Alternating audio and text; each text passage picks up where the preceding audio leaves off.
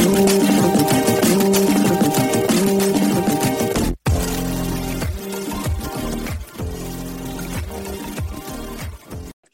everyone, welcome to a new episode of Carolyn Talks. I'm your host, Carolyn Hines, and this is the podcast slash YouTube channel where I speak to film creatives about their work, the industry, and what inspires them.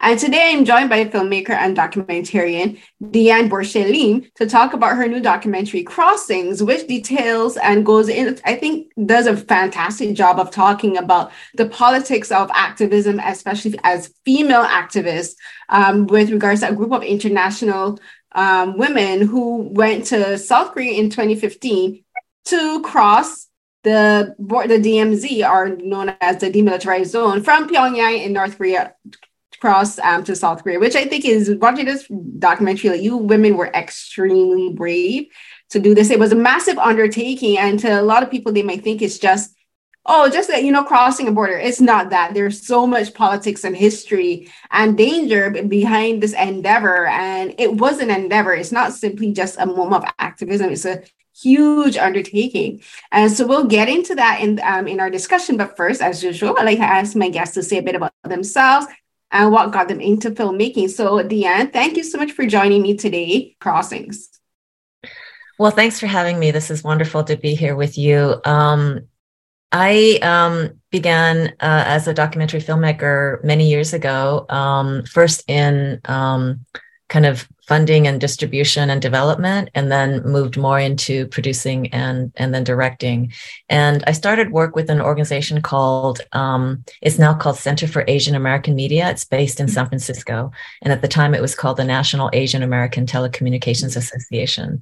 And part of my desire to work in the film world was because I grew up actually as an adopted child of a white family, and grew up in California. I was adopted in 1966.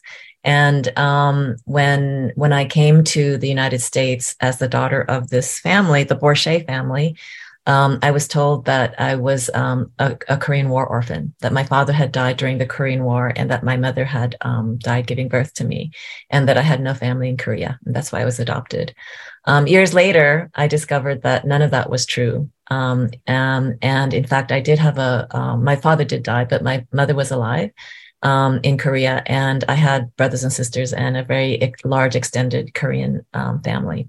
And over the course of this that kind of launched me into an identity crisis, because I thought I belonged to this, white family. In fact, I grew up thinking I was white.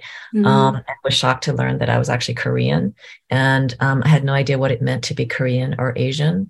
And part of the reason that I got into making my first film was trying to unravel all of the lies that took place that was related to my adoption, and all of the false documents, the adoption documents, this false narrative that my parents actually had come to believe, and had repeated to me as I was growing up. So I made a first film called First Person Plural, which is about my own adoption by this family and my eventual reunion with my Korean birth family. And years later, I made another film, a follow-up film called In the Matter of Cha Jung-hee, that explores the identity of this girl that I was switched with when I was adopted. And it also explores the lives of contemporary women in South Korea whose name, women in South Korea whose names are Cha Jung-hee.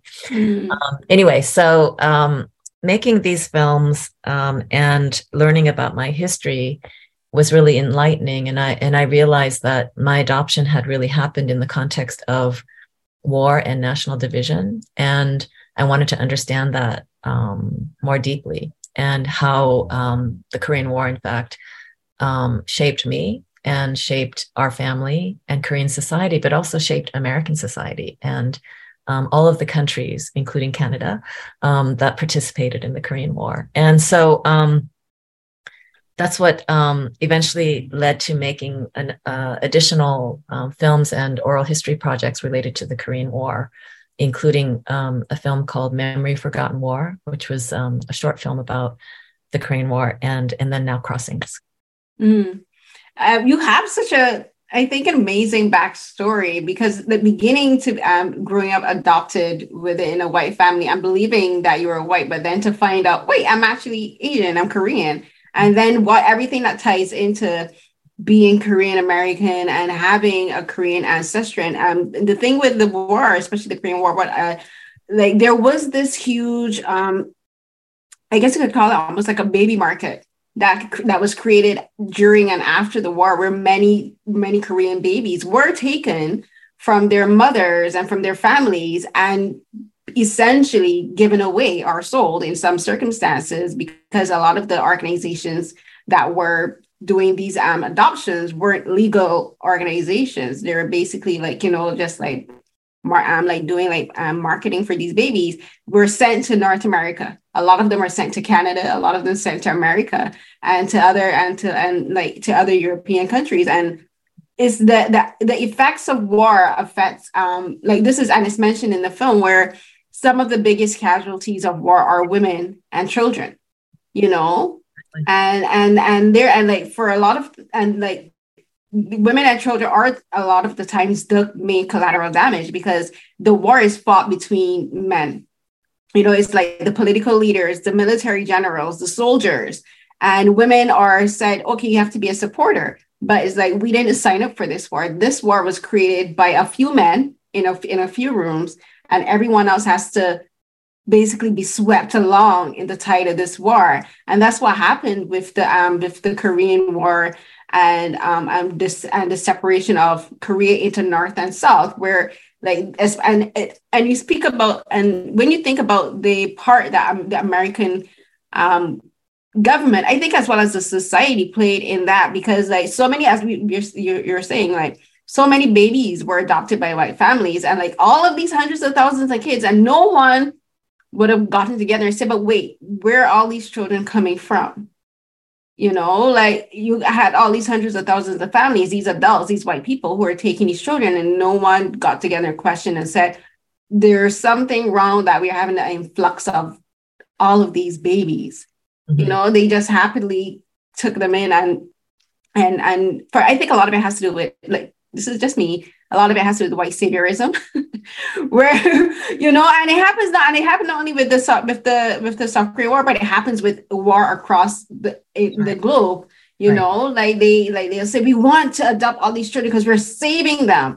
And then it's like, how about you try to work to stop the American government from being imperialist and invading people's countries and perpetuating war. That's a whole other discussion, but it kind of like it kind of like ties in, because like the film starts. I think you brilliantly start out the film with Donald J. Trump, the former president of the United States, talking about declaring war on North Korea, because there was a time before we kind of separate time now, before the pandemic and after the pandemic. But while he was in office, like there was this moment of extreme tension. And I remember it distinctly. There was this, I think it was a Saturday, and there was this missile that was launched from North Korea. And like there was literally it was this time we were like, is this it? Is this really, are we really going to enter into World War III? Because these two men are acting like children, and these men have the buttons to start nuclear war. And I remember distinctly, it was a Saturday, and it was like, Twitter was like exploding, because people are like, what is happening?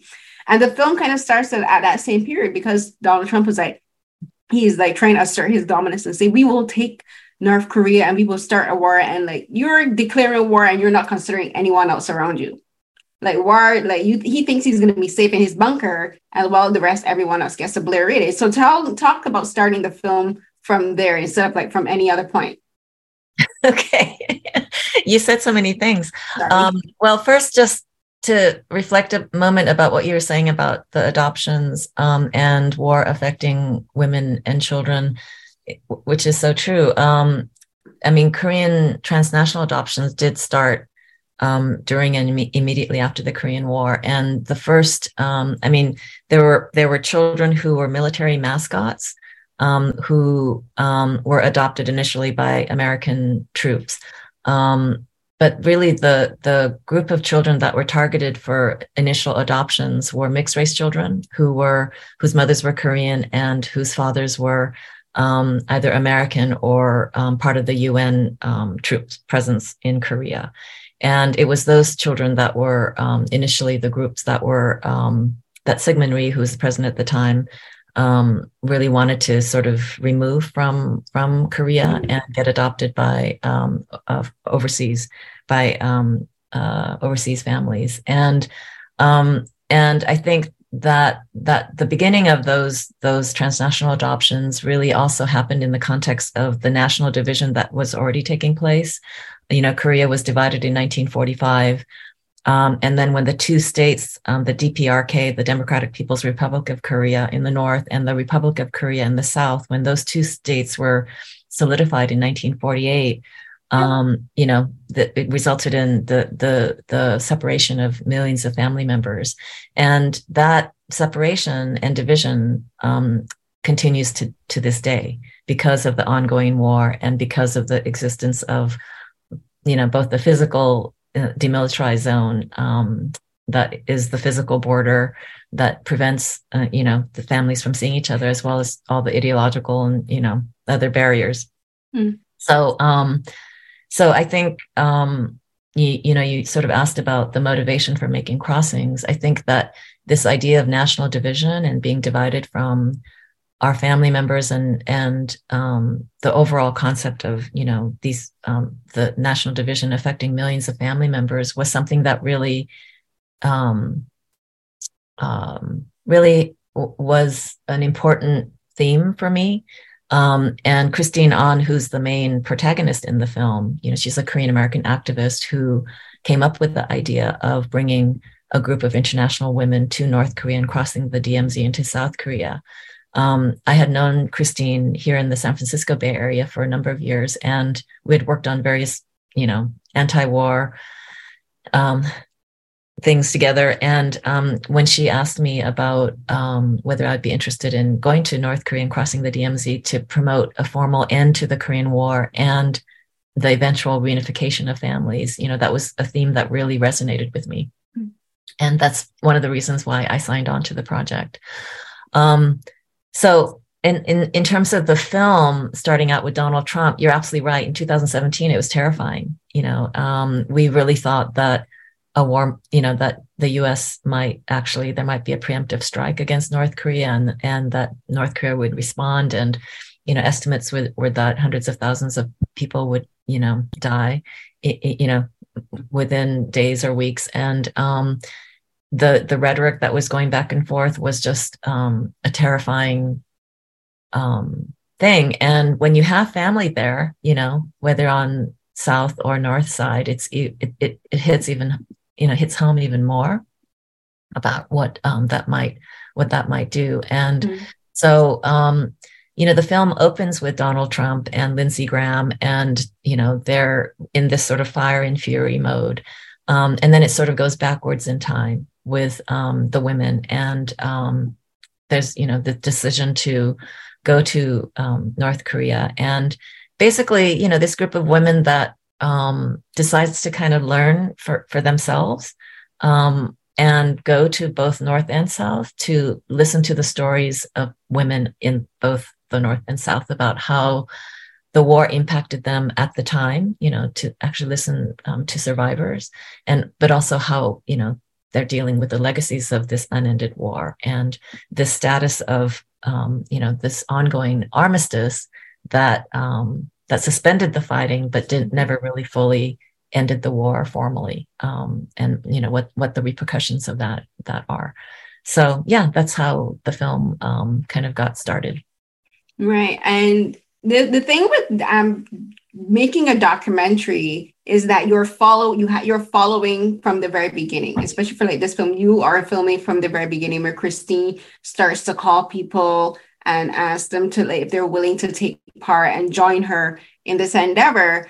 And when you're doing this, when you're doing a documentary, you don't know how it's going to end. You don't know where the path leads. Like there is no script you're following. There's no plan, no production that's designed or whatever. You're just like following the movement and you're following the path that's just being drawn as you each go along day by day, because you don't know what the next day is going to plan, what the next day is going to bring. So when you're filming this as a documentarian, you're thinking with the eye of a filmmaker, but then as someone with your background, with your own history and relationship with South Korea as well as America, how did you go about, just like when you began filming, just what was it you told yourself, this is my objective, this is how I'm going to proceed? But were there any moments where you were just like, it was kind of hard to separate yourself as both a filmmaker and an observer, as someone with a personal connection to the story? Mm-hmm. Yeah, absolutely. Yes, that's a great question.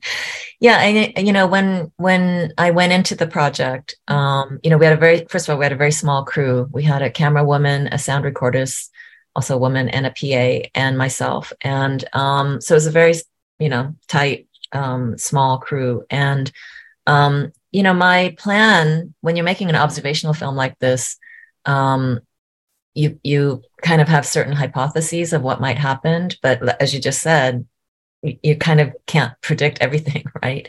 And so my goal was to cover as much as possible in terms of their stated goals. The group's stated goals, which was they're going to cross the DMZ from north to south, and then on the south side be received by thousands of South Korean women and meet South Korean women. And so I think the big question for me, and what I assumed, was that the women would cross the DMZ at some point.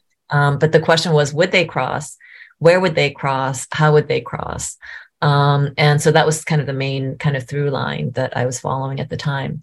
I think what became evident to me as we were filming and also during the edit and after we had done all the interviews with all of the women, was that there were other factors, and that there was really another story that was coming to the fore, which was the story of how these women, some of them who are, very prominent, people like Gloria Steinem and the two Nobel laureates, Mairead Maguire from Northern Ireland and Lema Bowie from Liberia, along with, women from 12 different countries. How would these women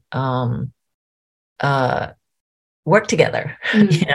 How do they make decisions? And are they going to stay together? Are they going to have different strategies? How do they work through kind of the sort of existing hierarchies and different ideas of activism, different ideas about feminism, different levels of knowledge about the Korean conflict and the Korean culture, all of these things that the women were bringing to the table. It's a very diverse group of women. How are they going to work together and do this collective action? So that became a key through line. And then I think the other through line was really, how the women were reacting to being in North Korea. It's a challenging place to travel to. It's hard to, as Christine Ahn says in the film, it's very difficult to travel there without certain preconditions. Or preconceptions, I should say. I think that we in the West tend to view North Koreans as robots, as automatons with no free will, and they're all brainwashed, people that just goose step, and there isn't much there, right? And so what kinds of preconceptions were these women bringing, and how would they be able to, how would they struggle with them, and how would they come to terms with these preconceptions of the North Korean people and struggle with their own feminist values of being in this country? And I think the question became for me as the filmmaker is, would these women be able to see humanity in the North Korean people? And ultimately, I think that's kind of the major through line of the film. And whether the women could actually see that there were human beings that lived there versus, robots. And so I think that became a major question for me, and a major through line in the film. Yeah, there's something you mentioned there, and it has to do with how with the preconceptions and the preconceived notions that women in the West had for the North American women, and we're going to get to that. But before we get to that, when you started having the discussions with Christine about making this film, and she started to gather the team of women who would come together, and I love how the group of women she brought together were women from very different backgrounds and very different political histories in a sense. Like Lem LeBeau, she's from Liberia and she experienced war. She lived through a war and she protested with hundreds of women, Liberian women, to end the war in Liberia. And having someone of her background and her experience who was doing essentially the same thing that was being achieved for what happened in 2015, which is like just gathering women together to like protest and show that women have a voice. And then there's also like Gloria Steinem, who everyone knows as being a journalist and an activist, especially from the 60s and 70s. And then you have like women who were in Ireland during the war in Ireland with England in the 60s, 70s. And then there's women who were activists, legal, what's the word I'm looking for? My mind is drawing a blank. But they're like, like advocates and legal aid advocates and lawyers and women who are who own businesses, both in America and from around the world, including South Korea. So when you were watching her gather this team together, what were the thoughts you had about the women that she has selected and the women who agreed to take part, and the discussions that you guys had with how you were going to structure the film and follow them, because you had to wait till everyone came together because you couldn't be in all the countries, you couldn't be in all of their living rooms. So what were the discussions you and Christine had about the women that would be taking part and how you would go about piecing the film together? Yeah. The first time I met all of the women was in Beijing, and it was before, it was during the orientation process, before the women went to Pyongyang.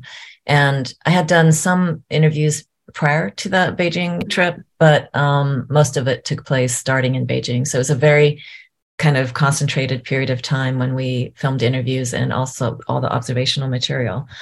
I thought it was a really interesting, fascinating group of people that came together. And I think Christine has a real kind of talent of bringing very diverse people and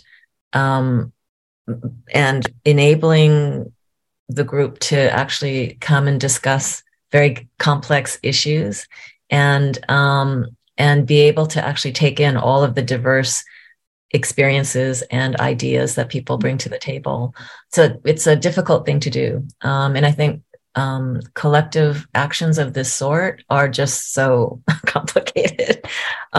So in many ways, I think I really felt like, I was filming, it was sort of a case study of how diverse women like this do come together. And,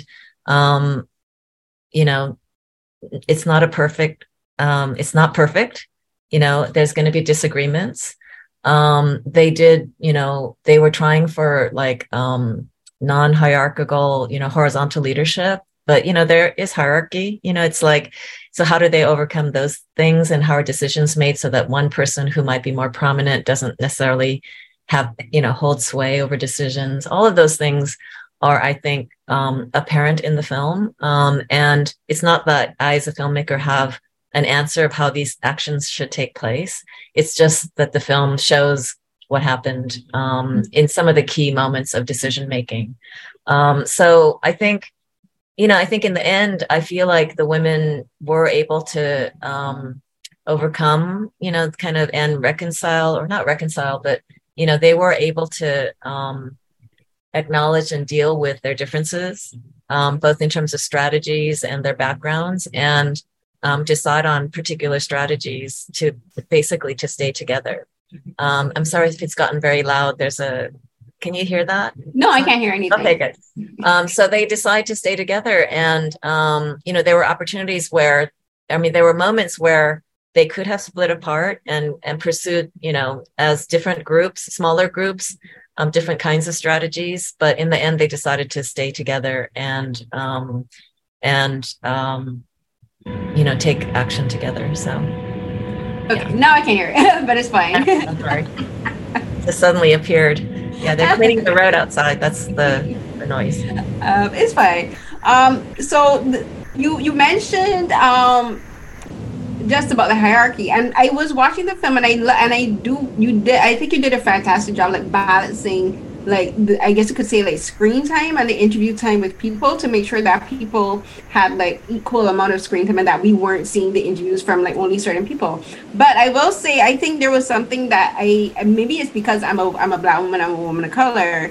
I did notice that Gloria Steinem, like she did have, there were a lot of scenes where she had to speak up. And for me, I know for a lot of people, it could seem as though, okay, so is this white woman getting a lot of attention and she's kind of taking things over from Christine. But I kind of read it as this is like a white woman using her platform and her power and her political savvy and know-how to, I guess you could say, advocate for Christine and for all of you that were there, because like she does, like her name is widely known, is internationally known in politics and in media. And it's like there's a moment close to the end of the film where like the South Korean press corps were you could tell they were kind of like asking questions that weren't fair to Christine. And there was a discussion that took place amongst all the women about kind of like pushing Christine to the back, not because she's not to be visible, but to protect her from getting any pushback from the Korean media, from any lies that were being spread. And like Gloria had to speak up, and I'm like, this makes sense in this point, because she's a white woman. I'm like, this is where white women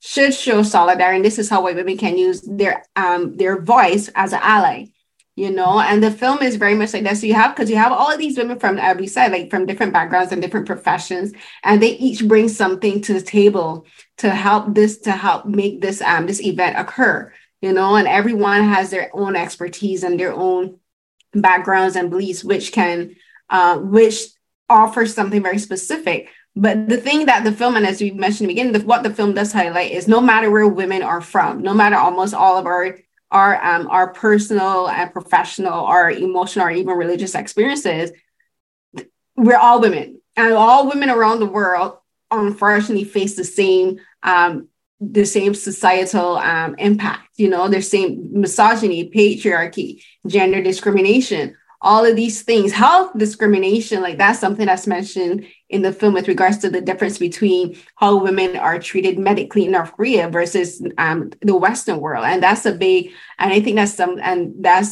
think something that a lot of people, when they watch the film, should pay attention to, is where a lot of people in the West, we think that third world countries, I don't like using the word third world, that they're better off than us. And a lot of that has to do with the propaganda and how the media and the governments spread propaganda about countries, especially in North Korea. Like they, as you said, like they propagandize North Korea as a place where the people don't have any free will, where everything is about their leader, as he's known. And like, their automatons and everything they do has to be for their leader. But it's like, these are people who are just also living their regular day-to-day lives. They still got to go to work. They still got to feed their families. They get up, get dressed, go to work, come home, go to their families. Women give birth, they go to the hospital, they have to give birth, they have to raise their children the same way. So talk a bit about you as you yourself having your own preconceived notions and how you have to make sure that doesn't sway you as a filmmaker, and like not only with regards to North Korea, but just like all the women that were there, and how you had to make sure that everyone, including North Korea, is given a fair chance within the film, because as a filmmaker, you still have to remain impartial. Like your job is to observe everything that happens. We have to show the good and the bad. So how did you as a filmmaker work is showing the even like the impartial side of the women that were there as well as North Korea? Mm-hmm. Yeah. Well, first with regard to Gloria Steinem, it's interesting. The Western media portrayed the 2015 Peace Walk as Gloria Steinem's Peace Walk, or Peace March. And so she, because of, she has more prominence in terms of her kind of, the work that she's done. and as a journalist herself, I think there was a way in which the media highlighted her role. But she, in the interview that I did with her, a couple of interviews that we did, she was aware of that, and she was aware that that when she spoke, that there might be more weight to her words because she's better known maybe in the media. So I think what she expressed is that she tried to be very judicious about when she did speak, and to try to give enough room for everyone to have as much input as possible on key decisions. And I think that was evident in the film. In terms of my own thoughts about, I think that, oh gosh, this film has made me think about so many different things. But one of them is this idea that, that we in the West, that we tend to, well, I'm not sure about Canadians, but I know that for Americans, we tend to see ourselves as being ethically superior. Mm-hmm. It's the same in Canada, trust me. Is that okay? So we see ourselves as ethically superior, and in the case, and our quote enemies, in this case, the North Koreans, as inferior. So we're ethically superior. We don't commit propaganda. We don't speak in ideological terms. We're like free of ideology, whereas we tend to see our enemies, and in this case, North Koreans, as only capable of speaking in ideological terms, and only capable of propaganda, and that nothing they say is authentic or true. And so I think if you look at the relationship with our counterpart, in those terms, it's very difficult to believe anything they say, right? And we tend to look at North Koreans as just through that lens of ethical superiority. We also tend to, I think, see our own side with as humans, but we have a very difficult time kind of mobilizing empathy or seeing the other side as with humanity. That we tend to see ourselves as with humanity, but not our counterpart. So I think that those are kind of the things that I think that's sort of the lens that we sort of, when you go to North Korea, you kind of struggle with, right? Or maybe we're not even aware of it, but it became quite evident to me in the making of this film, those different lenses that we see the world through, and that part of my job as a filmmaker is to try to create an opening where we might look at this conflict through a slightly different lens and just open up a little bit and look at the conflict differently, and to create an intervention in the way the Korean War is narrated, kind of in our collective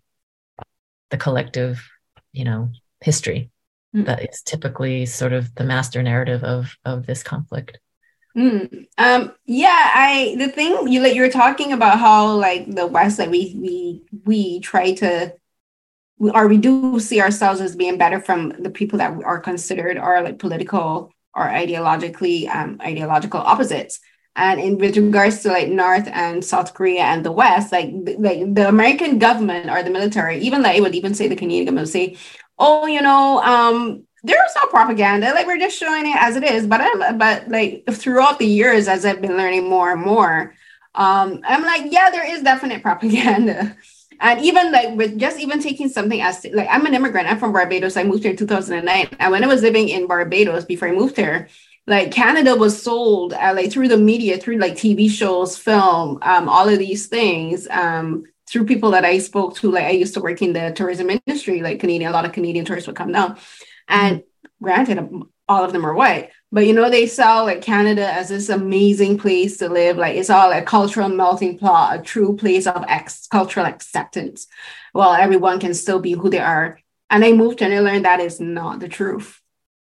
And that is far from the truth. And I learned that lesson very quick. I learned as a Black woman, like I still face racism here. I still face anti-Blackness here. You know, I still face sexism, misogyny, patriarchy here in Canada, in Toronto.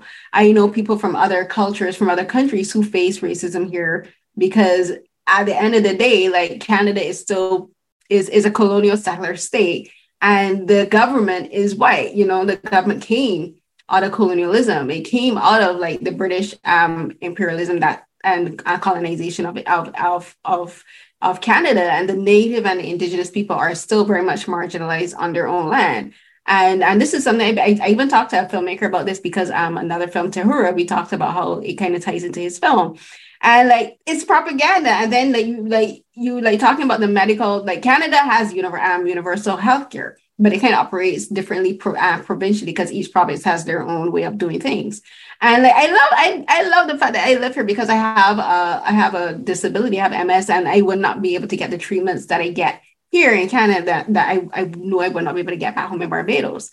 But it's not perfect. I face medical racism, you know, I face racism from doctors and nurses.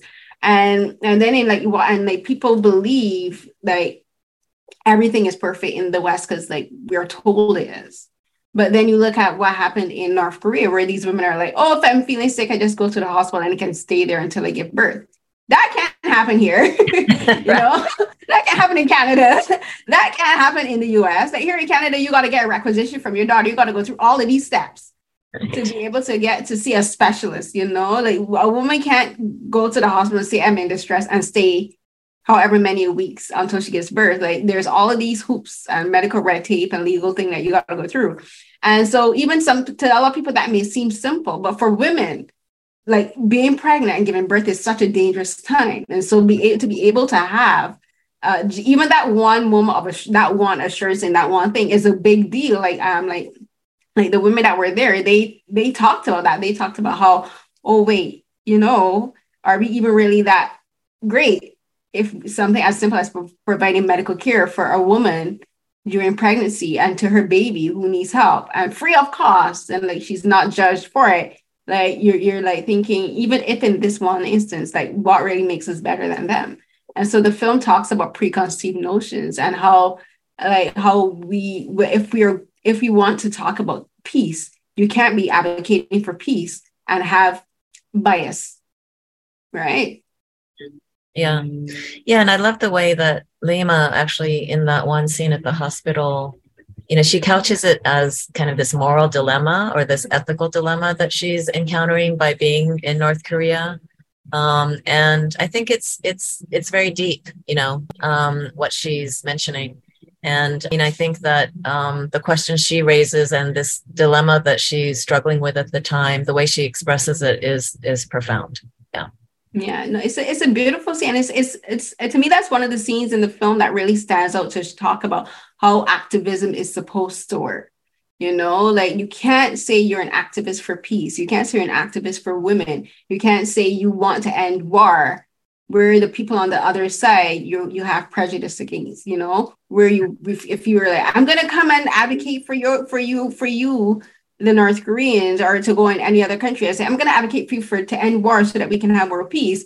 And then they'll say, I judge you because like, you are Muslim or you're Buddhist or you're whatever. I'm like, no, you're advocating for the peace of this person's body. To be an advocate doesn't mean that you get to judge who they like their beliefs. That's between them. That's something personally they have to start out. You're advocating for them to have the right to do this, you know, and the film. And so I want you to talk a bit about the film, like about this being something that like you have, like we mentioned it earlier, but this is something that really does come through as the film progresses, where like none of you had the thought of this being something that you had to think about. For everyone, it was just, we must cross the border, right? You know, to show that the line, this division, this line of demarcation between North and South at the 30th parallel is arbitrary and it's useless and it should have never been.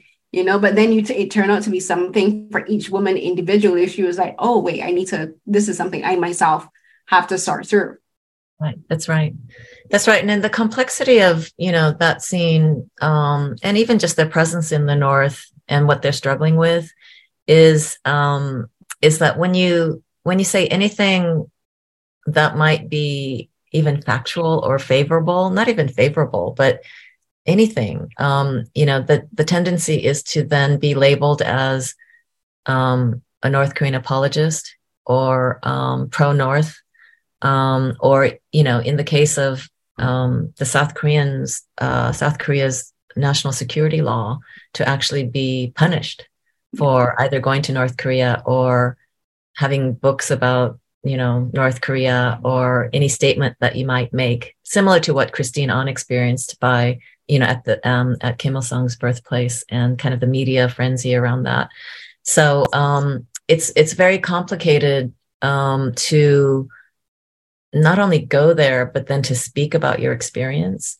And what I have found as a Korean American person, because of the existence of the national security law and because of the red baiting that has historically happened, during the Cold War, in many ways that continues to happen, is that I think that we're forced kind of to speak in code about some of these things, and to be very cautious about what you say, or to even be very cautious if you have been to North Korea, to not really reveal that, and to be cautious about who you reveal that to, if ever. So just by virtue of making this film, I encountered all of those kinds of things, that the accusations of the women as being naive, and dupes of, the North Korean regime on one side, and then the whole accusation of, being pro-North or being communist, or, apologists for the North Korean regime. That is another. So all of those things force us, I think, force people to, they're designed to really silence people and silence alternative perspectives that might bring a fresh perspective to this issue. And I think it's really something we should resist, because we need different perspectives and different voices. But because of the historical red baiting, and because of the national security law, these voices exist that have the potential to silence alternative perspectives. And I think those are things that we have to really work against. So I have a lot of respect for all the women who went on this delegation. They risked, in many ways, they risked their safety, but they also risked their reputations by going and engaging, and even promoting engagement and dialogue versus war. They put their reputations on the line, and continue to do so as the film gets out into the world. And so I have a lot of admiration for them for doing that. No, I have so much respect for these women after seeing this film, because we abstractly, like people like me who aren't like they're really involved, and I've never been to South Korea, hope to go one day, have this very abstract idea of what South Korea is and what North Korea is. And like we see, like we've been told in the media, in the dramas and the films, that South Korea is super progressive. It's this place where women can be anything they want. Especially when people watch these dramas, like women can, like the glass ceiling is slowly cracking, which is true. Like women are becoming, are reaching higher statuses in society and in their jobs and professionally, but it's still also a very conservative country. Is still a very patriarchal country. Let me look at who got selected to be their last, the latest president, a man who's openly admitted that he's a bigot and a misogynist. But so you see all of these prejudices that are still there, and like they're still not, the free speech still doesn't fully exist, because like you can't say anything positive about North Korea, like even in when you watch films and dramas, you can tell when the writers are being very careful about anything that has a reference to North Korea. Like they're very careful to make sure that nothing is explicitly positive said in reference to the country, so you're still thinking that's not true freedom of speech, that's still censorship in the media. And like in the film, you talk about former President Park Geun-hye. She didn't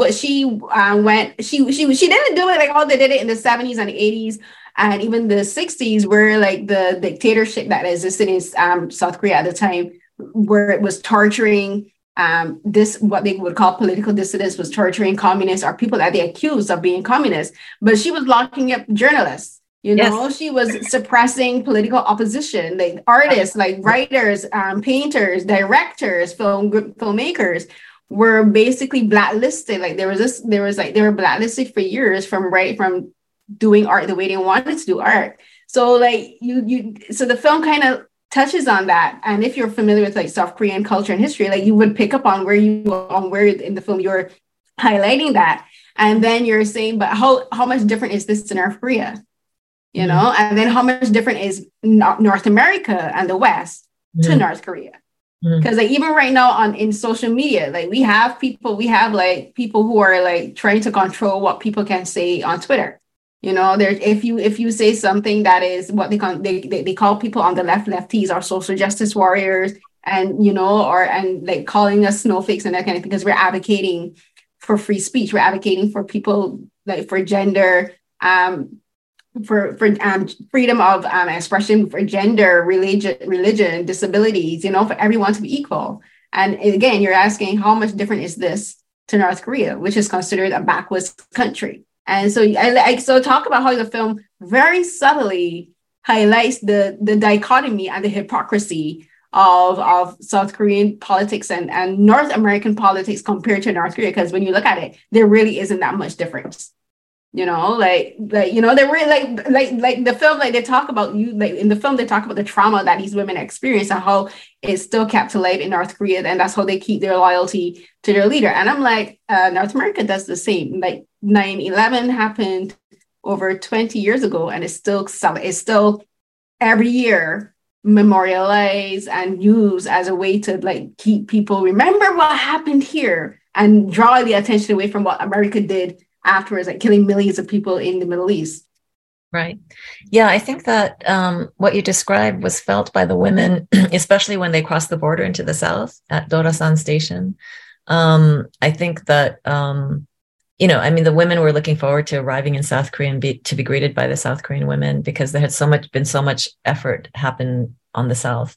They didn't realize that communications and the emails that they had been exchanging had been censored. And so there were some communication gaps. But when they arrived in the South and went through immigration at Dorasan Station, you know, a number of the women were given a piece of paper that was part of, you know, kind of this continuation of the national security law, which was a signed statement that they would not, during their time in South Korea, they would not engage in political speech, and that if they did so, certain kinds of political speech, that if they did so, that they would be deported, and that they were expected to sign these pieces of paper. And also, you know, all everyone's bags were gone through, and anything related to the North were taken away, that kind of thing. So I think the women expected to arrive in the South and, you know, not have to go through that kind of thing. But I think, as Lema says in the film, you know, that there was,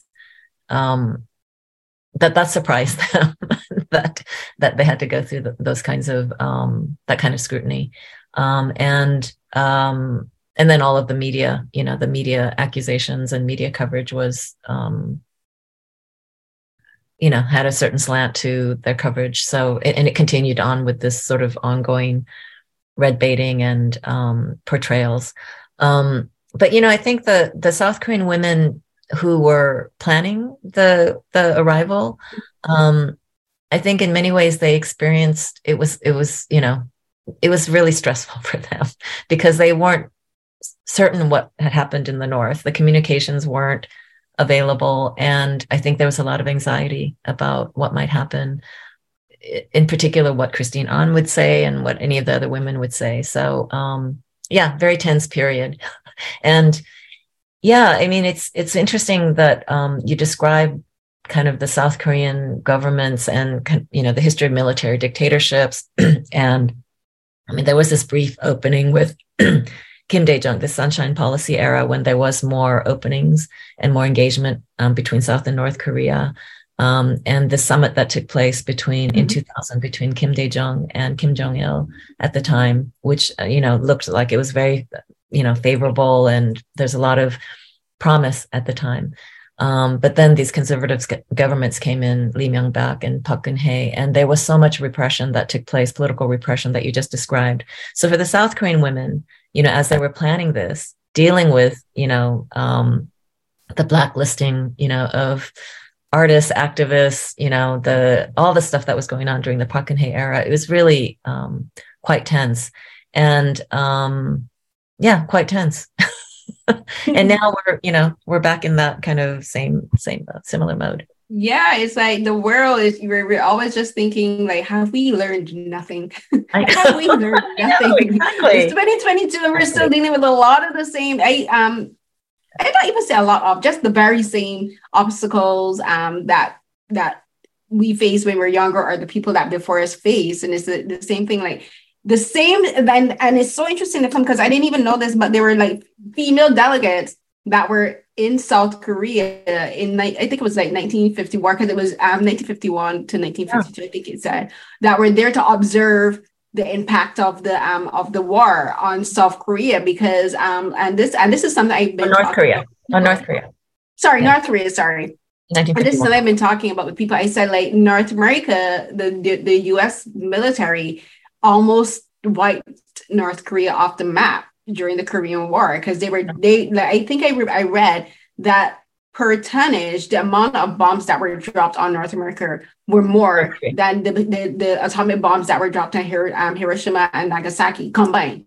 That's how much tonnage of artillery that was dropped. Yeah, bombs, not atomic bombs. But yeah, no, I don't mean that they dropped atomic bombs, but I mean like the explosive impact was combined was more than the atomic bombs, because it was. Oh, I see. Yes, right. Yeah, it was devastating, and and women went there at that time to document what happened.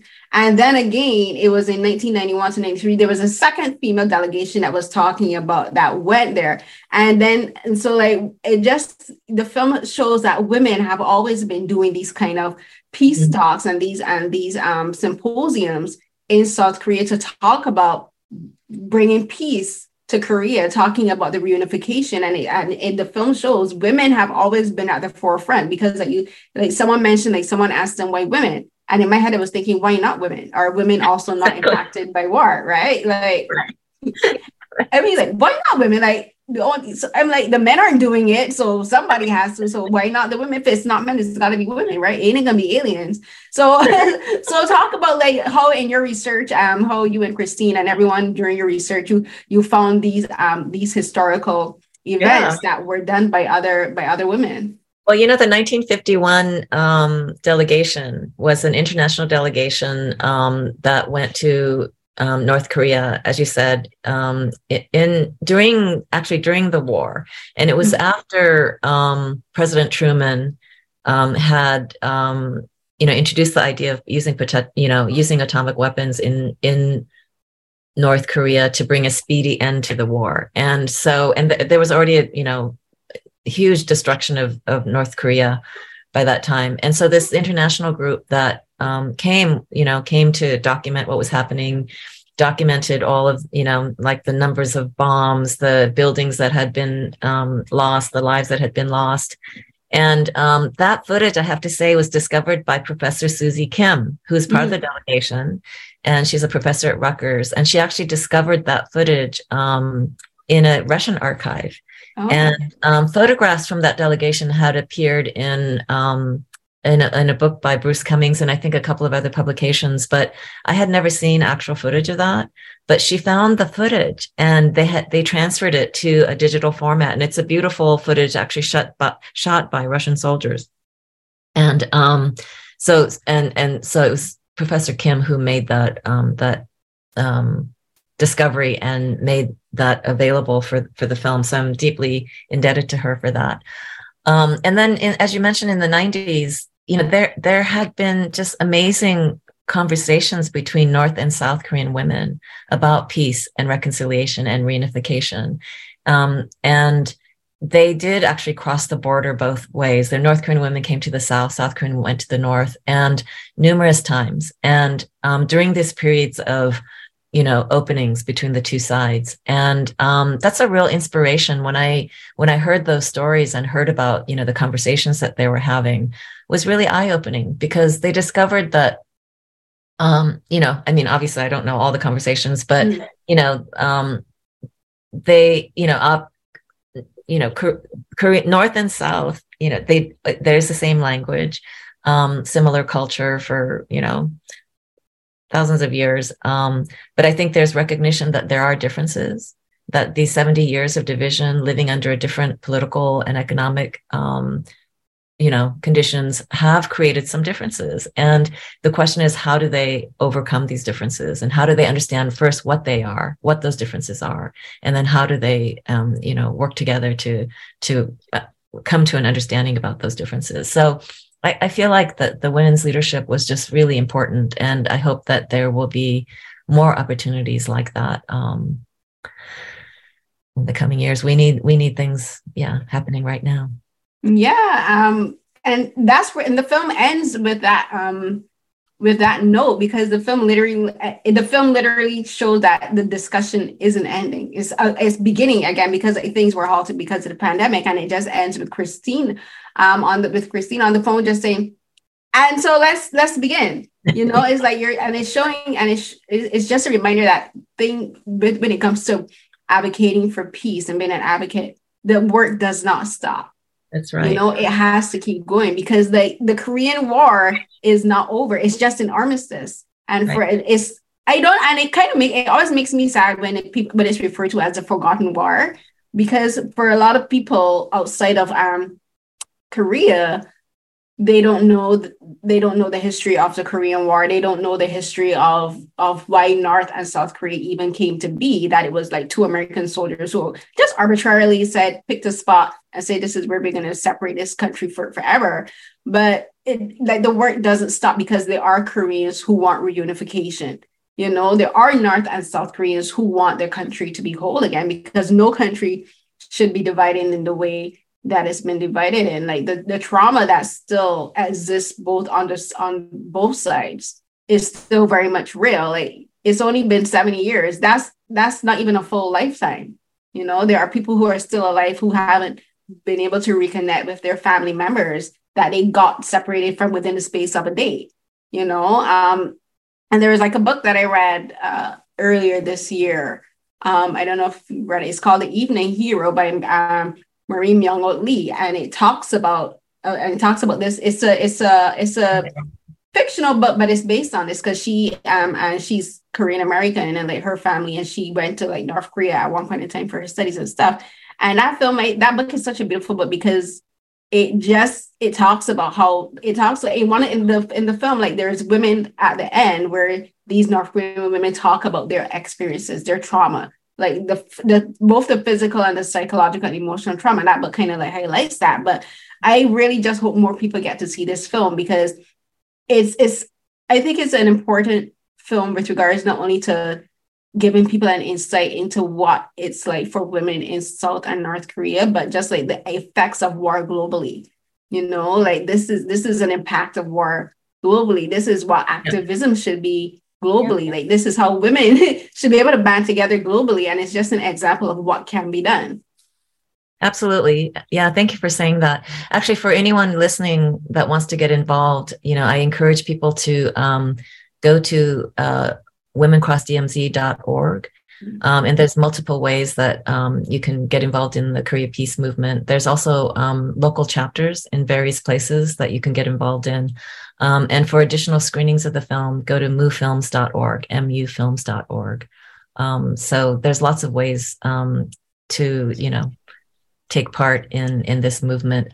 The film does end with, Women Cross DMZ, this group of women that started in 2015, but they do build this global movement that includes South Korean partners and women across the globe. And it's been really exciting, actually, to follow this movement and how it's been building. So I encourage anyone who's listening or watching to get involved. Yeah, for sure. I'll include links in the for the podcast Okay, and cool. the YouTube channel. Awesome. Sure. Because Can I ask you a question? Can I ask you a question? Yeah, sure, ask me anything. Okay, what's your favorite K-drama? Oh my gosh, this is a hard one. Your top one. Okay, the first one that always pops in my head is Goblin. Goblin? Gong but I just like the romance isn't perfect, no. But I just love this. I love that drama because it's just so beautifully filmed. Like the cinematography in that drama is amazing. The fashion, I'm in love with Goblin. It's called Goblin. Goblin. So the full name is Goblin, the Lonely and Great God, but a lot of people just call it Goblin for sure. So it stars Gong Yoo and Lee Dong-wook, and like it's so good. And I would say my second favorite drama would be Encounter. Encounter is from like 2019. Goblin is from like around 2016. So Goblin, Encounter, and It's Okay to Not Be Okay. One of the best dramas I've ever seen that talks about mental illness. Beautiful. Makes me cry every time. Okay. All right. Good to know. Good to know. I've watched a lot of K-drama, but I haven't watched Goblin. So I'm going to put that on my list. You can find it on Viki. That's like I review I review dramas too. So like that's if you want to email me or ask me any questions, I will. But drama recommendations or films free. Okay, I'm going to email you. Thanks so much for this conversation. I've really enjoyed talking with you, and I appreciate the history that you bring to the film and the multiple perspectives. Thank you so much. This was great to talk with you. Yeah. I really appreciate you taking the time. Thank you so much, Diane. Thank you. All right. Thank you. Let's keep in touch. For sure. You can get my email from Lila. Okay. All right. Sounds good. All right. Have a good one. Okay. Bye-bye. Bye. So everyone, this was another episode of Caroline Talks, and today I was joined by filmmaker and documentarian Diane Borsche Lim to talk about her film Crossings, which is a documentary which I think everyone really enjoys. I say this all the time, but it's true. I think every film should be seen. But this is a film that I think everyone should see because while it does speak specifically to South and North Korean history and activism there to end the war, this is something that affects all of us because any potential war or skirmish or conflict that could break up between North and South Korea or North Korea and America will affect the entire globe. This is a global issue. And if you can go to the website that I'll link in the description box to see the work that Deanne and Christine An and the women that she's working with are doing to take part and how you can help people in your area, or if you live in, or even if you don't live in South Korea, like what you can do to not only be an activist in this movement, but in other movements as well. Take the steps to do it. Use your platforms, whatever you have. For me, I try to use my podcast, my YouTube channel, and my Twitter as my activism podcast, as my activism platform. And I just appreciate everyone that has spoken to me for the films that they've created, for taking the time to speak with me. I appreciate Deanne for taking the time out of her schedule to speak to me about this film. And I hope that I can't wait to see what she does next. I can see a second film coming out of this because there's so many things that were discussed that I could see being expanded on into another set of films. But I will be looking forward. I will be looking for the other films that she did before because they sound really interesting as well. And you can find other interviews for my Real Asian film coverage festival, my Real Asian Festival coverage here on the podcast for Caroline Talks. And so here's what happened on Acast, Google Podcasts, and iHeartRadio and other podcast streaming platforms. You can find the video version on my YouTube channel. So you can go to YouTube/@Caroline_Hines to find all of my interviews in video format, as well as those with the African American Film Critics Association and my other Caroline Talks interviews with other filmmakers in the internationally. You can follow me on Twitter and Instagram, CarrieCNH12, that's CRIECNH12. You can go to my pinned tweets. It's usually my most recently published works. Go to my Author page, so that's author.com/Caroline Hines, and see all of my published work linked there as well. And follow the hashtag Saturday Night Sci-Fi, where I and my co-host get together every Saturday night at 10 p.m. Eastern to lead a live tweet event where we And I tweet films and TV shows in the sci-fi genre from all across the globe. We've been having amazing time this has been doing it for the last 4 years. It's amazing. And I just have so much fun talking about film in any medium that I can. And until the next episode, everyone, stay safe.